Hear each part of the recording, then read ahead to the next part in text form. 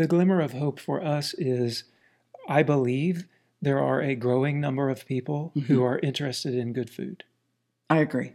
And the growing number of people that are interested in good food generally have an understanding that good food is not cheap, and it's probably not going to come from the large container stores. Agree. Good food. Right.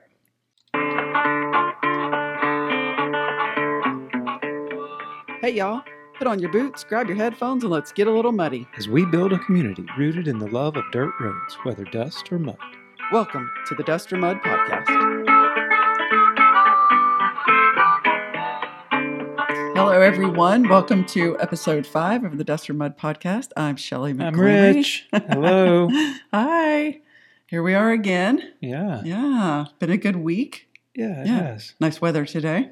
Oh, man, Amazing. The weather's beautiful. Yeah. It finally cooled off. We had a little bit of a rain shower between the hot and the cooler weather. Grass loved that. Not a whole lot of rain, but enough to give the grass a bit of a drink. But, man, does it feel better.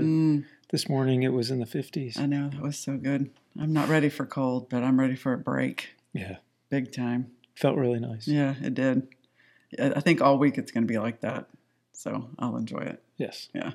105 is not fun. No, okay. Not at all. Not to anybody, especially not the animals. No. Yeah. So what's going on? Well, recap from last week. Yeah. Last week we talked about poultry. Yeah, the chickens. Actually, our chickens, speaking of chickens, some of our, the ones in the brooder, the beef chickens that are 4 weeks old almost this week. Yep. They're ready to go. Yeah, they're ready to go out onto Outside. pasture. Yeah. They're nice and toughened up. They haven't had any heat in a while. So they're able to withstand the cold. Yeah. If it does get down at night. So we can get them out on pasture eating some grass. Yeah, that's right. Living outside. Yep. So if you missed last week, we talked about all of our different poultry. Yeah. And then potentially things that we might do a little bit different next year. And then I think we got the most comments on the current event. Nobody really cared about the poultry, it didn't seem like, but everybody did care a bit about our fat military. Obesity in the military is according to a body mass index perspective. Yeah, that was a good one. Yeah.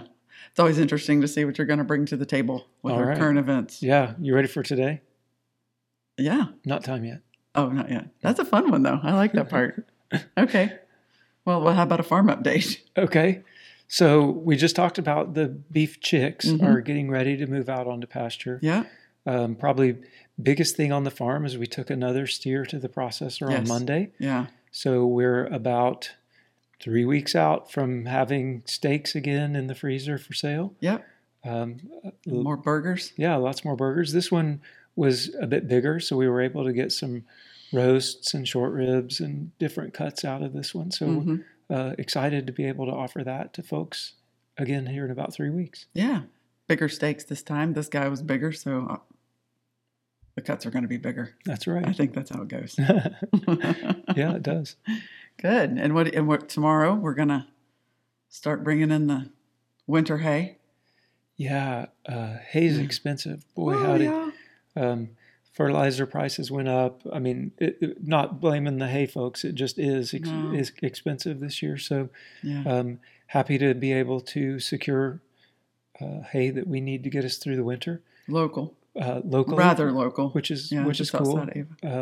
Our animals, we've been training them for 2 years now to survive on our grass. And we imported some hay last year, supposed to be really high quality, good hay. And the cows liked it okay. The sheep didn't like it at all. And we had paid quite a bit of money to get this good hay for the sheep, and they didn't really like it. So we're excited to get just some local hay.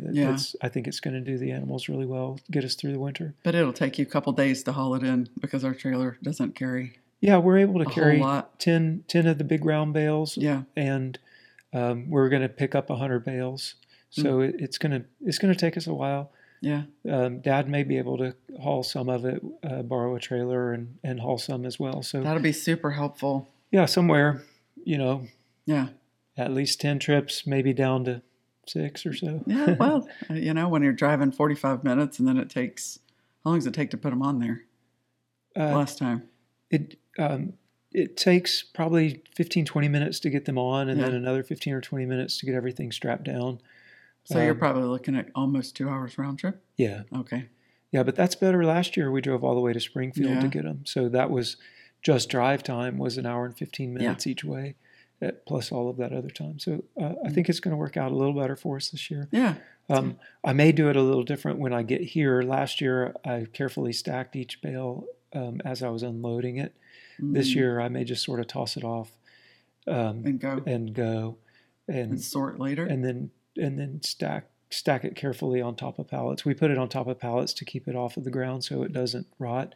And we that worked really good. Some really heavy duty pallets. So we'll probably just throw the bales off of the trailer as soon as we get here and get them all moved here. Yeah. And then line up the pallets and take the time to stack it carefully. And you won't be by yourself. We were off on vacation last year having fun on the beach. And that's true. Had to get after it. That's right. Yeah, exactly. I did feel bad a little bit. No, you didn't. I know better. And then our once-a-day milking is still being really, really good. Yeah. I know we were a bit concerned with it, with how the cows were going to transition. We were concerned with, are we going to be dealing with mastitis or not? Right. Are they going to freak out? They seem to have relaxed.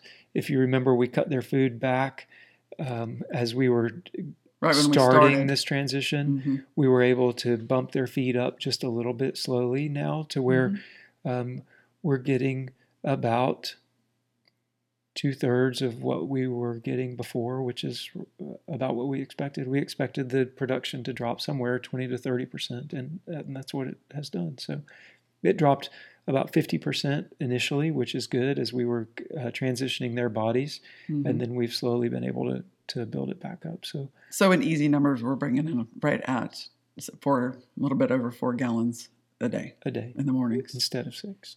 Yeah, which is plenty. Yeah, for what for the amount of customers that we have. The only reason we have milk customers in the first place is because we have too much milk, and other people want it.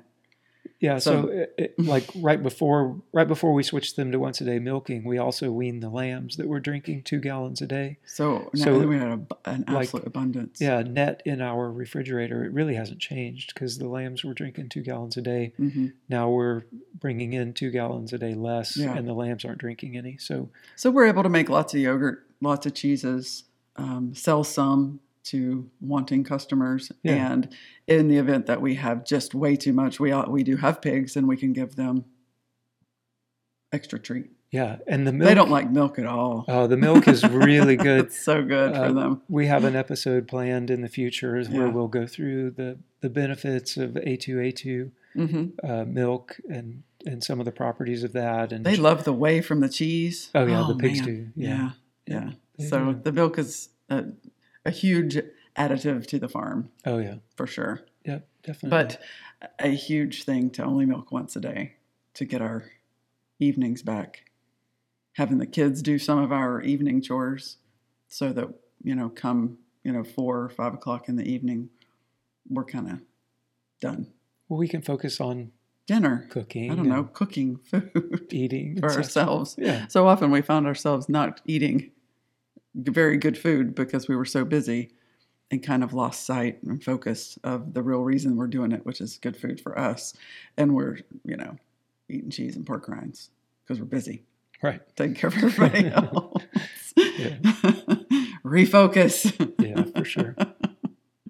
So we're working on that. Yeah. Yeah. Anyway. Okay. We live in the Ozarks. We do. In the southwestern portion of Missouri. Ozark County. Yeah. Which we've discussed before. The Ozarks. Let's get into some of the uniqueness about the Ozarks. The people, the landscape, and what it has meant to us, how it has changed us positively. I don't know that there's a negatively. I can't think of one offhand. No, I might come up with one. Yeah, maybe we'll get to it in conversation. Yeah, maybe. And just the aspects of the way of life here and how it has affected us and how we have assimilated into it. Yeah. Yeah. Well, as I mentioned, we are in Ozark County Mm-hmm. in Missouri. Yeah. It's one of the least populated counties. What is it? Just over 8,600 people in the entire county. In the whole county.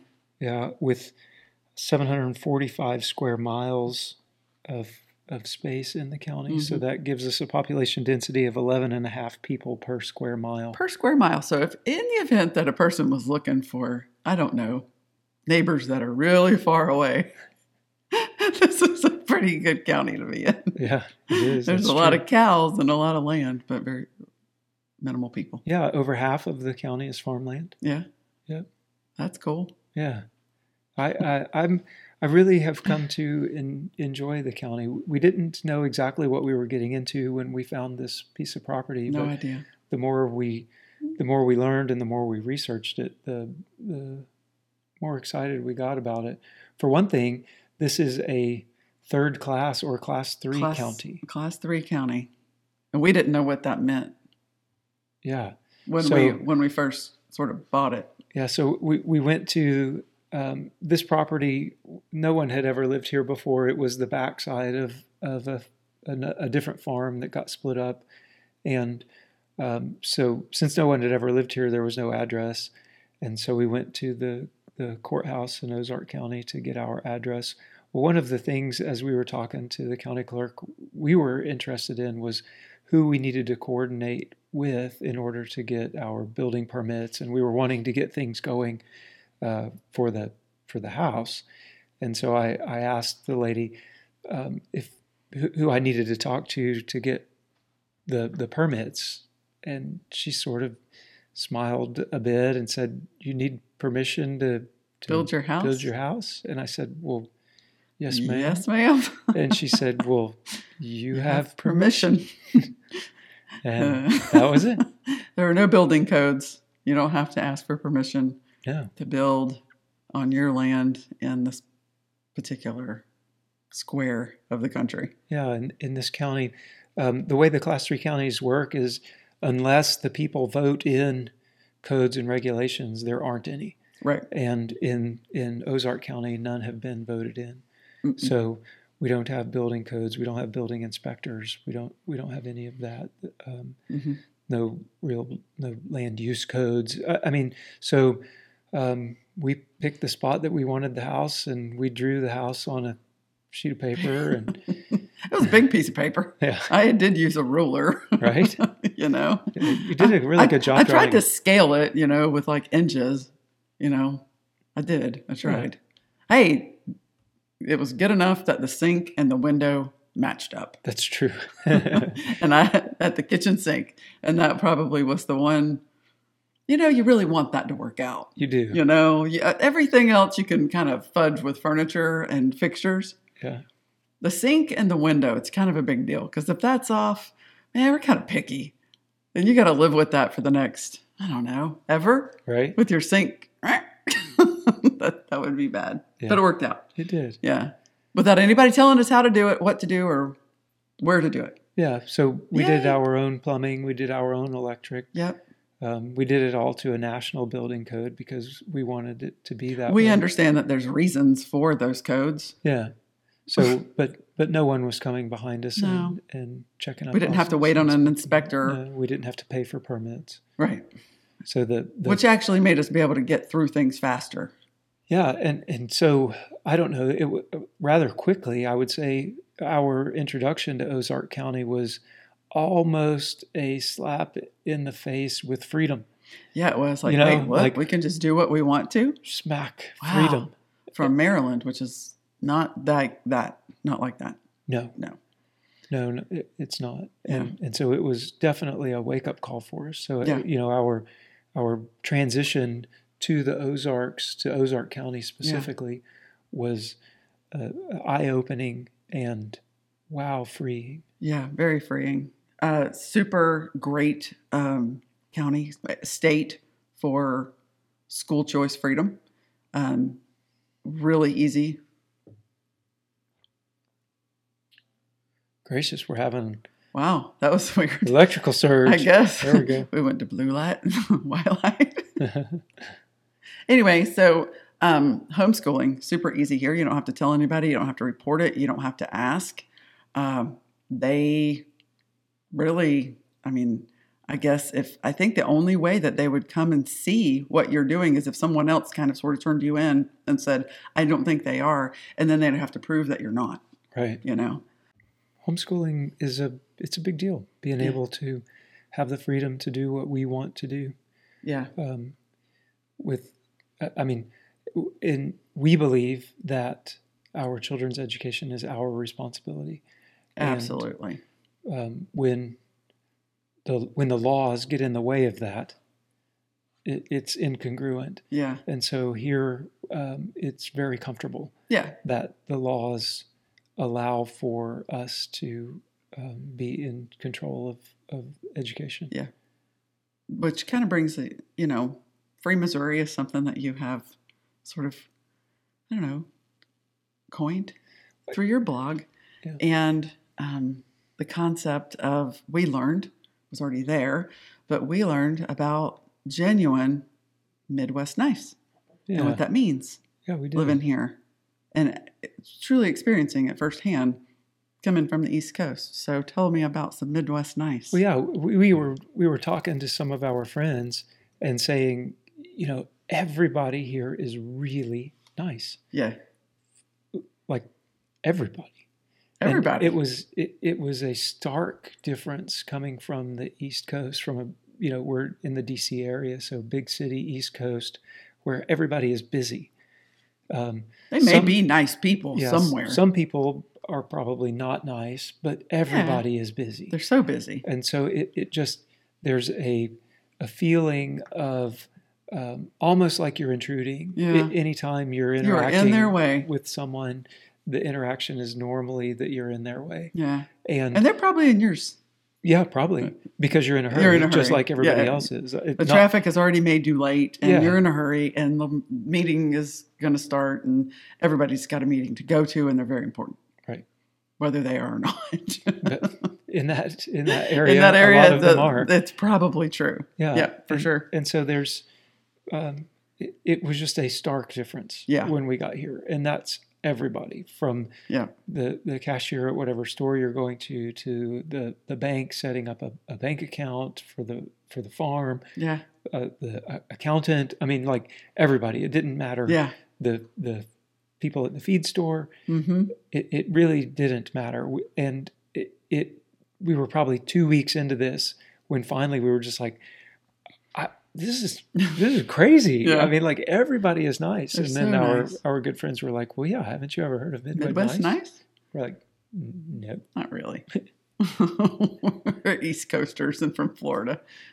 But we have learned, oh my goodness, about the kindness, in this community.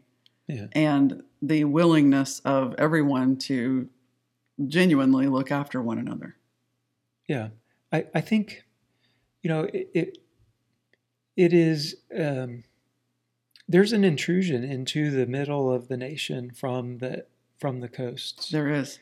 And so is it an intrusion or an exodus? Both. Uh-huh. It depends on whose perspective you're looking at it from. Yeah. Well, the people that are here, you're right, feel like it's an intrusion. They're being intruded upon. As we were introducing ourselves and becoming a part of the community, there's a hesitation there from the folks, and I don't know that it's a wrong hesitation. I don't blame them. I don't blame them at all. So, from their perspective, I believe there's an intrusion from the coasts to their spot on the globe, and an intrusion into their way of life, and people. Their concern is that people are going to bring that busy, rude, coastal mentality, city mentality. The thing that they're trying to get out of, that they might bring it with them and put that onto this community. Yeah, and want to change it. Right, and so we were met sometimes with some actual resistance from folks, you're new, aren't you? You're new. We don't necessarily look new, but where are you coming from?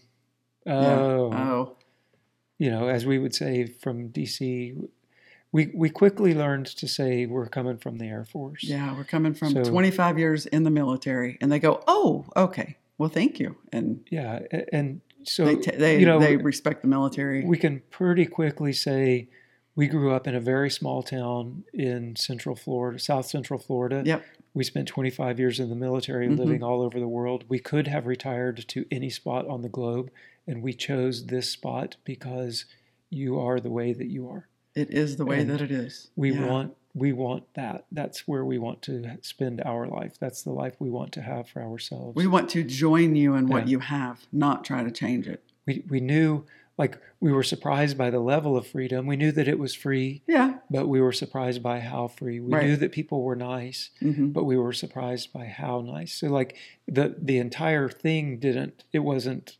shocking to us. No. It just, the magnitude, I think, was probably the biggest thing for us. Was not only are they nice, they're really nice. And not only are they nice, but everybody is nice.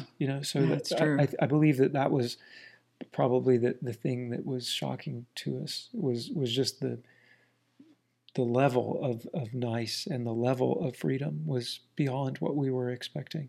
Yeah. I think that when we were discussing this, stark contrast was one of the, how we described, the difference between being on the East Coast, or it really, honestly, just in the DC area, to here. I mean, it's 180 out. Yeah. In everything. Yeah. And a piece of that is people understand, I believe that they really understand personal freedoms, and they really respect personal freedoms. And initially I was describing it as you take care of your business, I'll take care of mine. But it really isn't that. It's I am very concerned with you and your well-being. Yeah. But I do not want to be in your business. No, they're going to infringe on your whatever it is that you have going. But every time we have a storm, our neighbors call to check up on us. Oh, every time. Like if there's one coming, or especially if we've all lost power. Yeah. Are y'all okay? Do you need something? Do you need water? Most of us are on a well.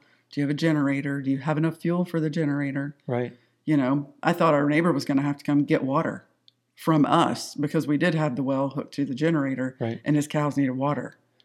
Right. And so I think rather quickly we fell right into that.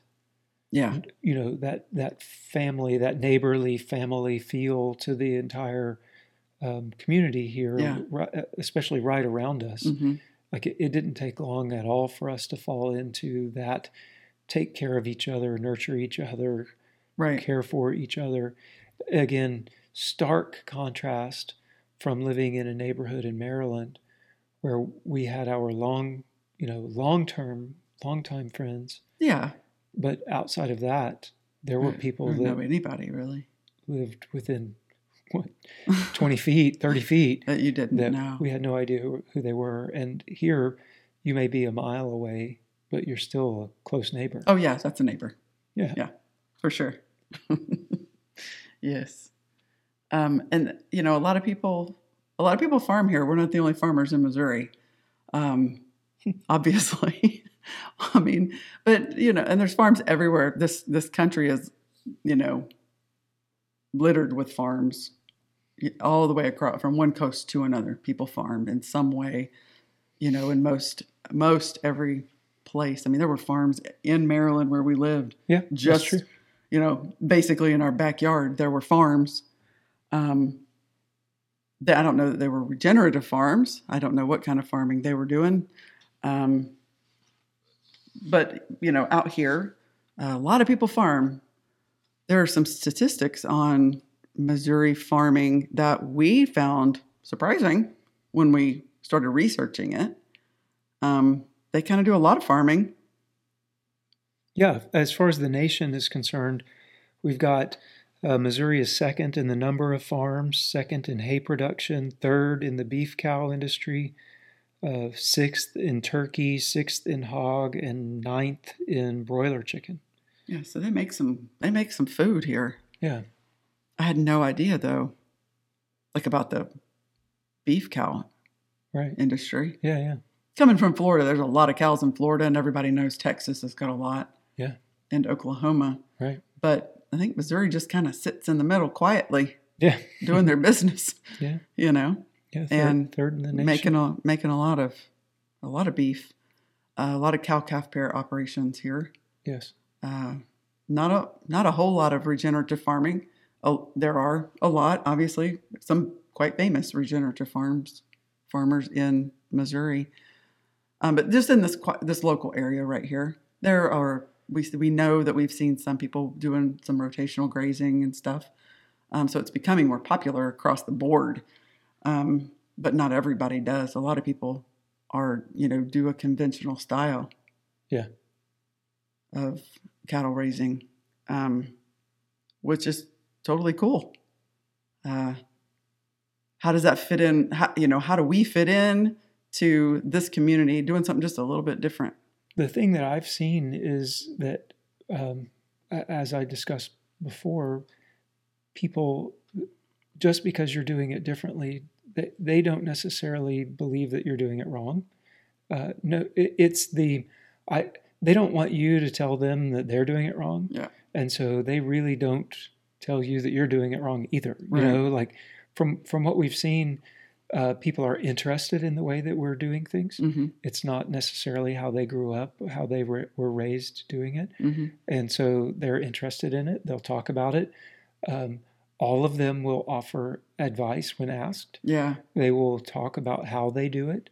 Yeah. And the fact that they do it differently than you do it is like neither of you is trying to persuade the other. Mm-hmm. It's really more just like you're talking, you're sharing information, you're sharing experiences without trying to convince a person that they're doing it wrong or you're doing it right. Like it's just a different way of doing business. Well, one thing that we have learned in the short 2 years that we've been here doing this is, we had in mind a set prescription that we were going to do as far as the style of farming that we do and how we were going to do it, how intensive we would do it or not. And we've learned that just because a style of farming works in one location, it might not work that way in your location. Yeah. If you're in, let's say, Southeast Georgia, your style of farming may be different than somebody is going to obviously be different than someone who's trying to farm in Colorado where it's a little more arid, or in the Ozarks where it's a lot more rocky. And the soil in this particular area is quite rocky. And there's some topsoil. I mean, it does grow grass. They do get a lot of rain. Most years you get a decent amount, probably over 45 inches of rain a year, which is good for growing grass. But we don't have a whole lot of topsoil. So like these flourishing, grasslands that are in some other areas are not here right now. Yeah. So the what that meant for us was that over the 2 years we've been having to learn what actually works for the land that we're currently on. Yeah. And it's not necessarily what you are watching on YouTube or are reading in the books, because those people are doing things that work for the land that they're on. And so, we started in our Ozark experience really wanting to do what was absolutely best for the land and do we set up our rotational grazing program such that it was the best for the pastures, to regenerate the pastures as quickly as we possibly could. And in so doing, we were pushing the animals a little hard.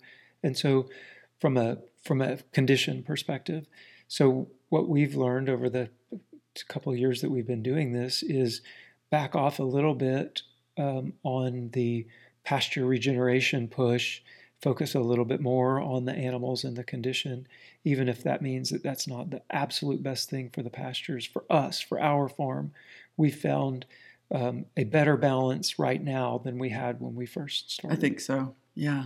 And people here that have lived here for a really long time ever. I mean, a lot of these families here, fifth, sixth generation, running the farms that they have.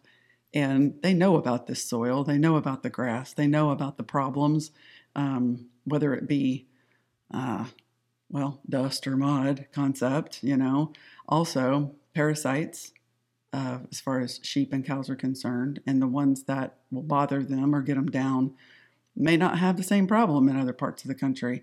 And so to get information from other YouTube sources from particular parts of the country, that's great, but give ourselves grace and understanding that it might not work exactly the same way, exactly where you are on your piece of soil, and to really give yourself time to work with it and adjust to what is working for the animals and the land, and to listen to the people who know about it.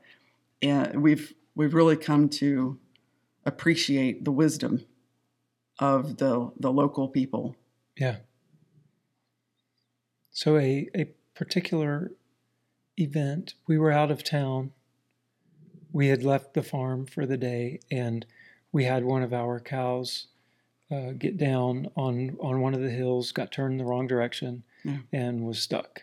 Yeah. And could not get up. And we were states away. Yeah.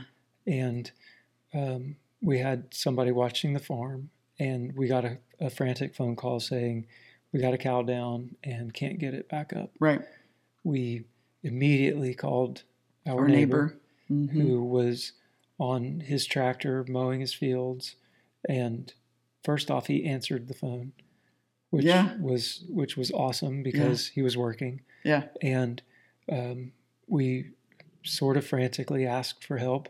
He immediately stopped what he was doing, got in his truck, came over, and got the cow turned around, helped get her standing up, waited around, made sure that she was okay. Like, really, it was it just solidified, I think, for us that neighborly feel. It's not just words. It's not just, hey, how you doing? Lip service. It's not lip service. It's actually, I will stop what I am doing that is important to my farm, and I will come help you and what's needed on your farm. It was a really cool experience for us. Mm-hmm. Yeah, definitely. Thank you, Mr. Brad. Yeah. And he knows cows, and that is a tool in our toolkit to have somebody who's been, a cattleman for a lot of years just down the road. So us being inexperienced can ask, and, if we've got questions or just need to, I don't know, run stuff by him. He's always so generous to listen and help us. Yeah, and that's one of the things for us that's been a bit of a I don't know that you challenge. would call it a learning. It's more of a challenge. It's a challenge. Is that especially being in the military and moving all over the world for 25 years, you really have to learn to rely on yourself. Yeah. Because you're most likely going to leave your friends at your last place, and you're going to go to a new place, and there might not be anybody. And although they try to provide sponsors, that the Air Force tries to provide sponsors and stuff that will help you get started and settled, that didn't always work out. And so fairly quickly we learned that you really, really better take care of yourself. You really have to rely on yourself. You better get yourself ready. Yeah. You better, it's a whole lot of us. Yeah. And you need to be independent and can figure this thing out. You better be, we've called ourselves staunchly independent, right? Yeah. Like we got to the point where it's, no, we don't need a sponsor. Thank you. Yeah. Please just save their time. Yeah. Save their time. We're fine. Yeah. And so, but coming here, we really do need the community. Oh yeah. Well, we live so far out, and we'll get to that in another podcast, being rural and what that means. But we do need the community. We got a lot going on here, and having the, not just the wisdom, but just the heart, of the people. Yeah. is. And for us, the ability to say yes when assistance is offered. Yeah. Our go-to answer is going to be, "No, we're good." Everything in our being says, take care of yourself. And here, with what we're doing and with where we are, that's not the answer. No. And so it has been an interesting transition for us, I believe, to say yes. Yeah, for help. Yeah, help is okay. Can I help you? Yes. Yeah. Do you need a place to stay? There's a bad storm coming and you don't have a storm shelter. Yes. Now, and in all fairness, like, the military community is a super tight-knit community, and we have amazing friends that we have lived all over the world with and around, and, really, really, really good friends, family friends. And we all take care of each other, and we were able to make those friends pretty early on. And we were fortunate enough that a lot of the bases that we went to, they were there, or were going to be there, or were there when we got there. And so that was super helpful. And the camaraderie especially within the Air Force is valuable. It's high, but you do just have to be able. You don't always have to, but you have to be able to take care of yourselves when needed. Yeah. But I mean, our friends, we're all very, very used to helping each other out, whatever the thing is. So we're used to that. And we're very, very much giving and generous and help and load people's trailers and it doesn't matter what the call is. We're service-minded people. We step up. And so do our friends, because that's how we all do, tight friends, not strangers. Because, I think it's important to note that what we're talking about, these are not lifelong friends who we come to each other's rescue. These are relative strangers. When all of this sort of happened. Yeah. Storms are coming and we're living in an RV and they're calling to check on us. Right. They don't know us they really don't know us. Yeah. Really at all. Yeah. That was when it made the difference. That's right. I think it's important to know that we're talking about people that don't know us. Right. So that, just it's super cool and humbling ourselves to receive help when help is really needed. Yeah. And be okay with that. Yeah. So it's been a challenge, but we're doing better at that. I think. Nah, we're good. Yeah. Yeah. Oh, anyways. So life in the Ozarks. Yeah. Life in the Ozarks. Love it. Oh, absolutely. First of all, it's beautiful. Yeah. It's absolutely beautiful scenery. Yeah. Undulating hills, great roads that kind of wind, motorcycle type roads that are fun, nice people, weather's good most of the time, or it's temperate enough. Yeah, there are some extremes, but really good. Yeah. Yeah, so I'd say overall we love it. Yes, we do. We do love it. Absolutely.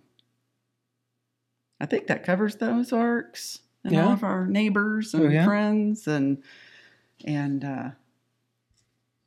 influences that we've had over the past 2 years, and looking forward to many, many more years. Making new friends currently. We'll talk about more about those people later, but a lot of like-minded people out here. So, Duster Mud Podcast, Food, Freedom, Farming. Yeah. Current event for you today is farming. Okay. All right. Farming. Okay. I was looking through and found a couple of articles that I found really interesting. So this one was end of July of 2023. It was USDA breaks down farm expenses. As farmers know, production costs were higher in 2022. Did you know that? I did. Yeah. Yeah.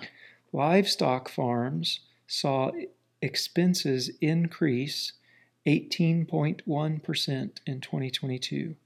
Feed topped the expenses. They didn't even ask us. No, they they didn't. Maybe they just checked our bank. Maybe they did. Right? They probably did. The average expense for a livestock farm in 2022 was $200,359. average expense for a livestock farm. So that made me go digging a little bit more. Wow. And I found a USDA 2023 farm sector income forecast from February of 2023. And good news, I'm sure. Well, all around. If today's negative day. So, okay. Farm sector income is forecast to fall in 2023. Cool. Net farm income is forecast to decrease by 15.9%. If you adjust that for inflation, the expected decrease is a lot. 18.2%. Awesome. Mm-hmm. Yep. Okay. And 22.9% compared with the previous year. So expected, close to a quarter. So we're going to be broke. Of the percent decrease in income. And, that it's not cumulative with the increasing expenses. The increasing expenses are a part of the decrease in net. Yeah. So falling animal and animal product forecasts also for 2023. Declining receipts are forecast for milk, hogs, broilers, and chicken eggs. Every single thing that's outside these walls? No. Cattle receipts are forecast to increase. Oh, good. Right.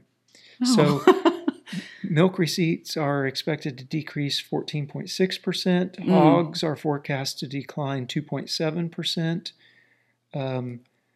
Are people did they stop eating? No.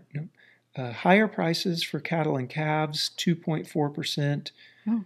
Broilers are expected to fall 7.4%. Chicken egg receipts are forecast to fall 24%. And so that's where your forecast on your animal production. But okay, so we got into farming, kind of like people in 2007 when they got into construction. Yeah. Anybody want to buy a farm? No, not for sale. It's not for sale. But in animals, eggs. No.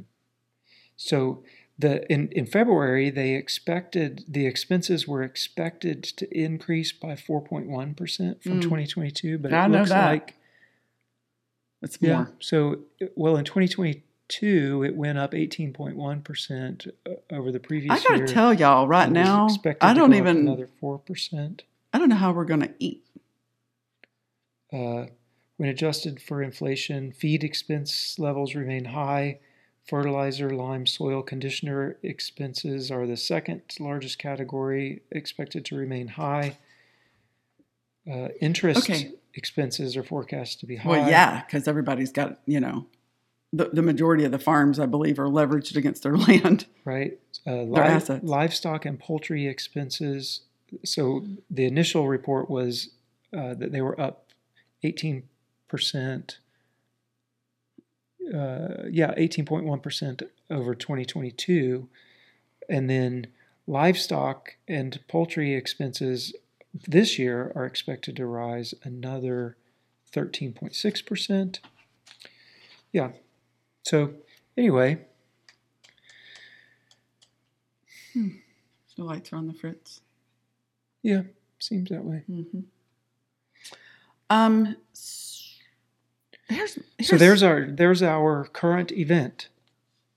Oh, and I found one back from 2018, and from what I can tell, it has gotten worse since then. But in 2018, average farm debt rises over $1.3 million per farm. We're not that, y'all. No, those are the big guys out there growing row crops. A lot of them. I mean, farms with sales less than $100,000 had a debt to asset ratio of just under 3%. That's good. Yeah. Okay. So the small farms are less burdened with the debt. Yeah, Well, they don't have as much to leverage. They probably own their farm. Yeah. It's typically a generational thing. Oh, okay. They don't have debt. They don't have a mortgage on the farm. And so that farm, because farm land prices have increased substantially lately, that shows as an asset. It has nothing really to do with operating costs and expenses and income. It just has to do with the assets, of which the land is typically the greatest. Okay. But, and I understand, good debt and using other people's money to make money and all that. And I get that. It's fine. But the problem to me is going to be the supply and the cost of it once it's out there in the supply. Yeah. That's right? What do you mean? Well, if expenses are up. Yes. So they're costing more to make. Yep. They should cost more to buy. That it should. Right? Right. You would expect a price increase of the end product subsequent to the increase. In the farmers are not making as much money because the expenses are up. What's going to keep them doing it? That's my first question.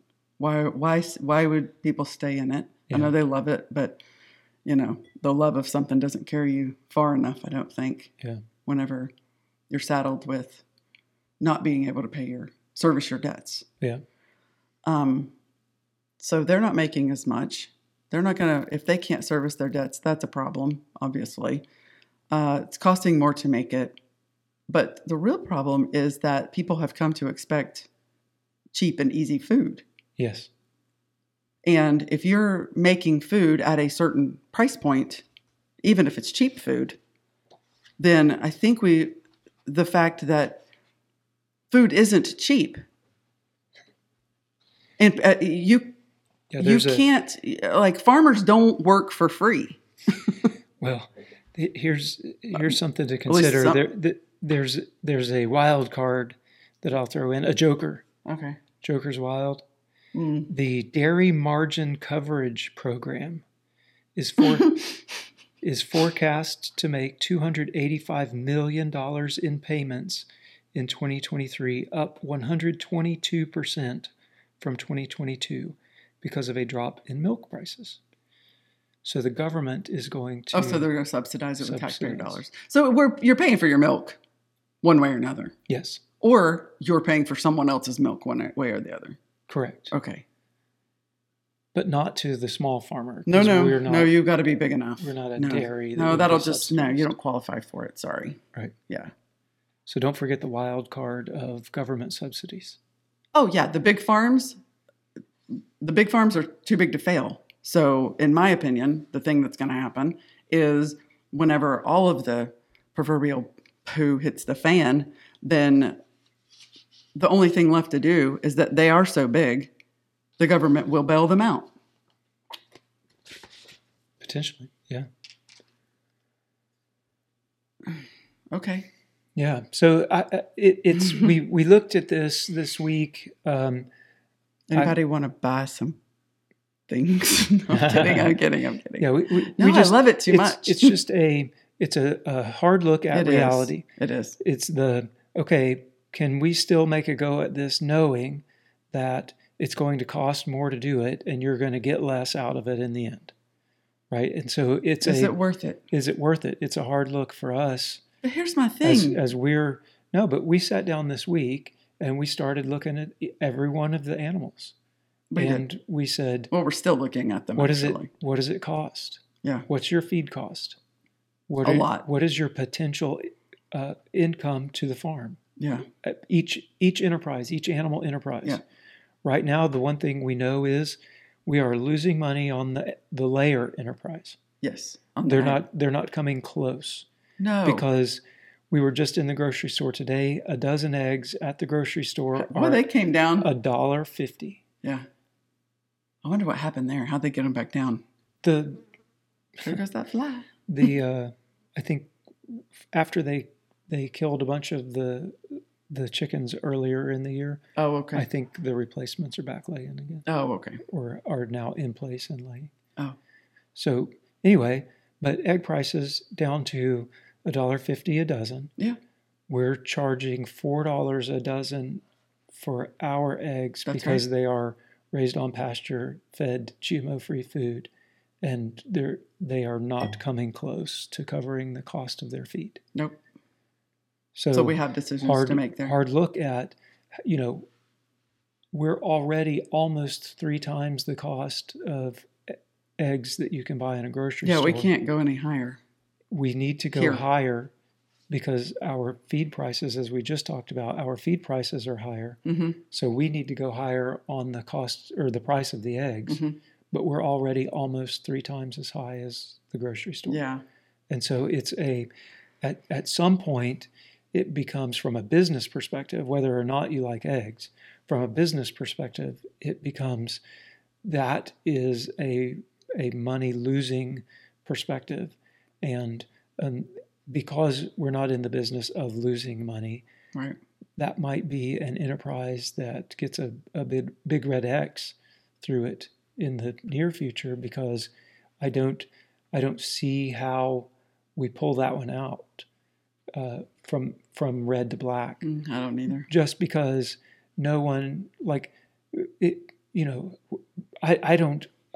I'm not even sure what we would have to ask. One of the things we need to sit down and look at is, what would it cost for a dozen GMO-free fed, free-range eggs coming from our farm? Mm-hmm. Oh gosh. In $12 a dozen. Well, it might be, right. And then at that point, and again, we're sort of, I don't know, we're talking through our finances on air, but that's but fine. Like we need to look at it. Yeah. That's one that I don't know how much longer it goes. It might be they get a little bit of GMO-free scratch and forage. And and lots of pasture. Go get a worm. Go fetch a worm. The fact that we don't get a whole lot of eggs out of it means that we don't sell a whole lot, but it also doesn't cost us a whole lot. So, it might be, from a business perspective, the egg enterprise goes away. Yeah. So those are the types of hard looks that we're doing, from a farming business perspective, with the knowledge that we just talked about of input prices going up. Okay, so hypothetically, all of the, you're going to expense people out of farming. But it's food. People have to eat.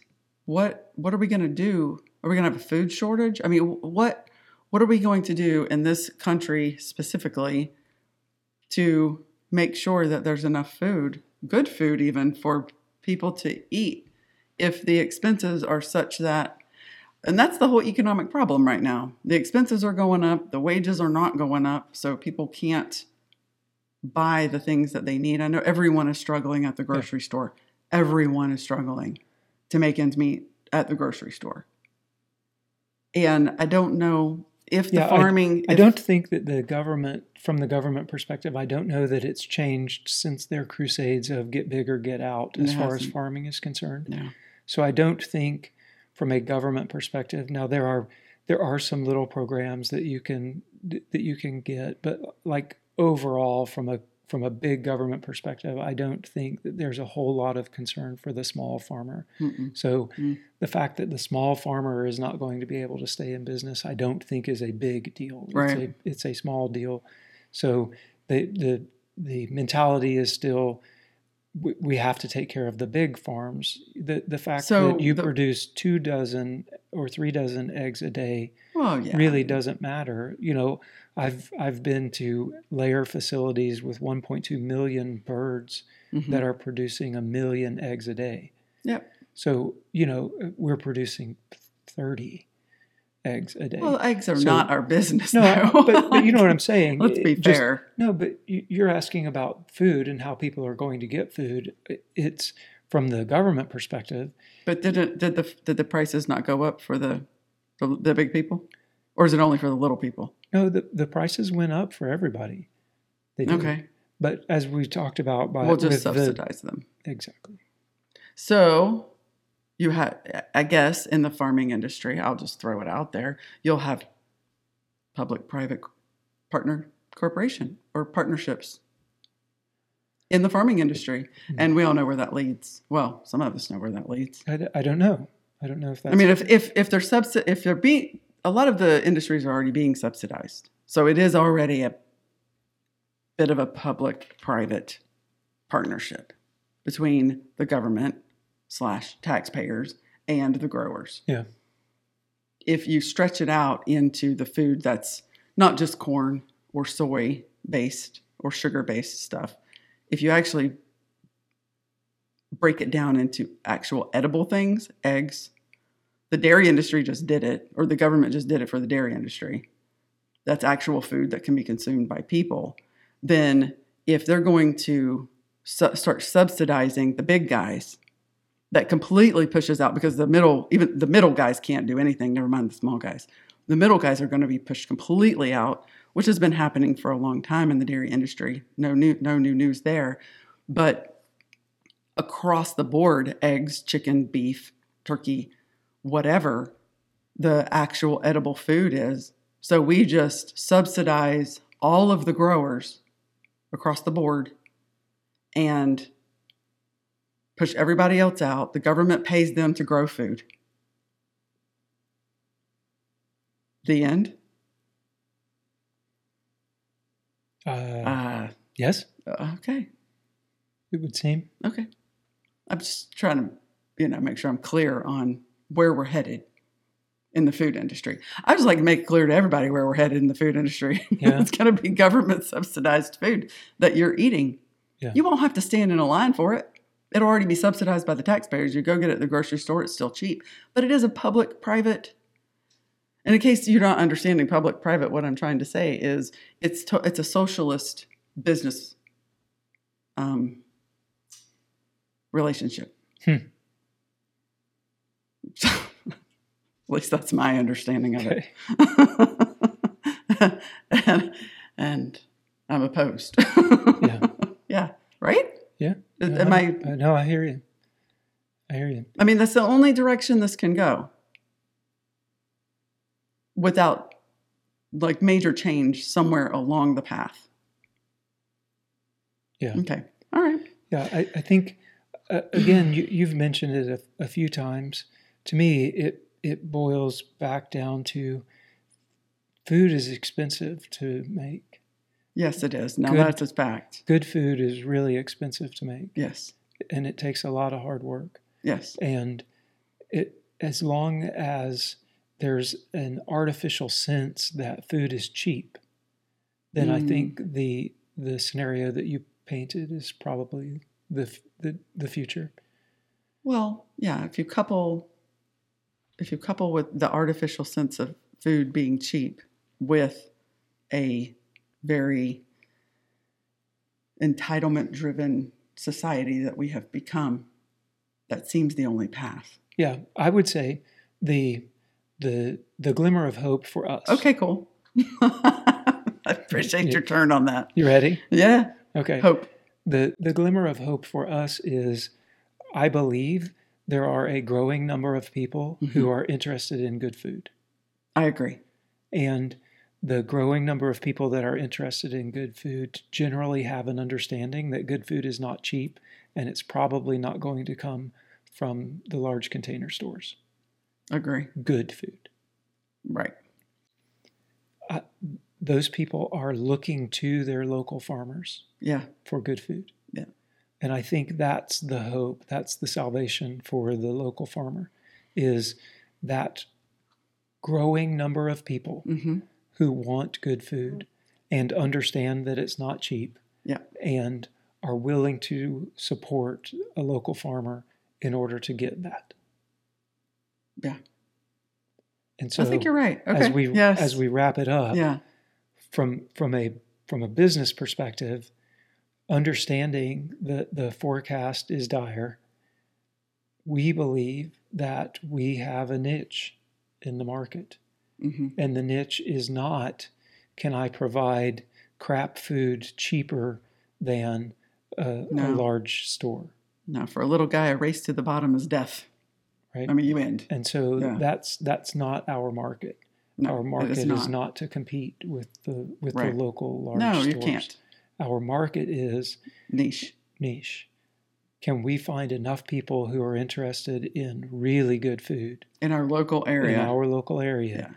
That makes it such that we can sustain a business. Yeah, you're right. And from what we've seen over the 2 whole years we've been doing this, is that I believe the answer is yes. I believe so too. I do. Yeah.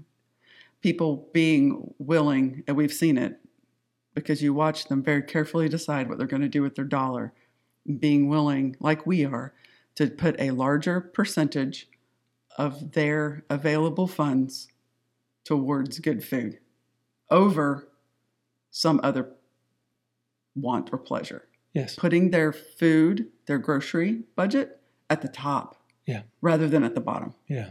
Yeah. And it's very humbling, and it's very cool to feel. Humbling is really the word, to watch someone part with their money for your product. Yeah. It's interesting. Yep. Yeah, it certainly makes you grateful. Yeah. Grateful, yes, and willing to just keep getting out there and doing it so that you can get good food in their freezer. Yeah. It's almost like it's a battle. It's a war almost. Not really a war, but almost. Like, can I get this into their freezer? I'm not looking to make millions of dollars. I just want you to have good food. Right. Yeah. Yep. And pay the bills. Right. At least the farm bills. Yeah. Yeah. So cool. Well, we'll just keep plugging away at it and keep crunching our numbers, and I'm sure more will be shared over time. Yeah, for sure.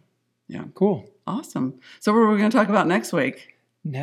Episode 6. Episode 6, I believe we're going to talk about the fact that our beef eats grass. That's going to be, y'all, it's going to be spectacular. Because our cows, they eat grass. Right. As opposed to other cows that eat grass. Well, you can't give away the whole episode. Oh. Now we can take Tuesday off. Cows eat grass. That's right. Oh, okay. No, that'll be fun. Yeah. Our cows do eat grass. Nothing else. Yeah, we'll talk through the beef aspect of the farm next week. Good. And look at the cows. What are we doing with them? Yeah. Look through rotational grazing. What's that doing with them? We talked a little bit about it today. We'll talk more about it next week. Okay. What's the difference in what we do and a cow-calf pair? What does that even mean? Right. Yeah. So we'll look all about beef next week. Okay. Fun. All right. Well, thank you for listening and watching. And if you've enjoyed it, please make sure that you subscribe, follow, like on your streaming service. Give us a thumbs up. Yeah. And please leave a comment. Please leave a comment. Absolutely. We love the comments coming. I had some really good ones this week, and look forward to hearing from you guys. Till next week, you guys take care. Bye. Bye, y'all.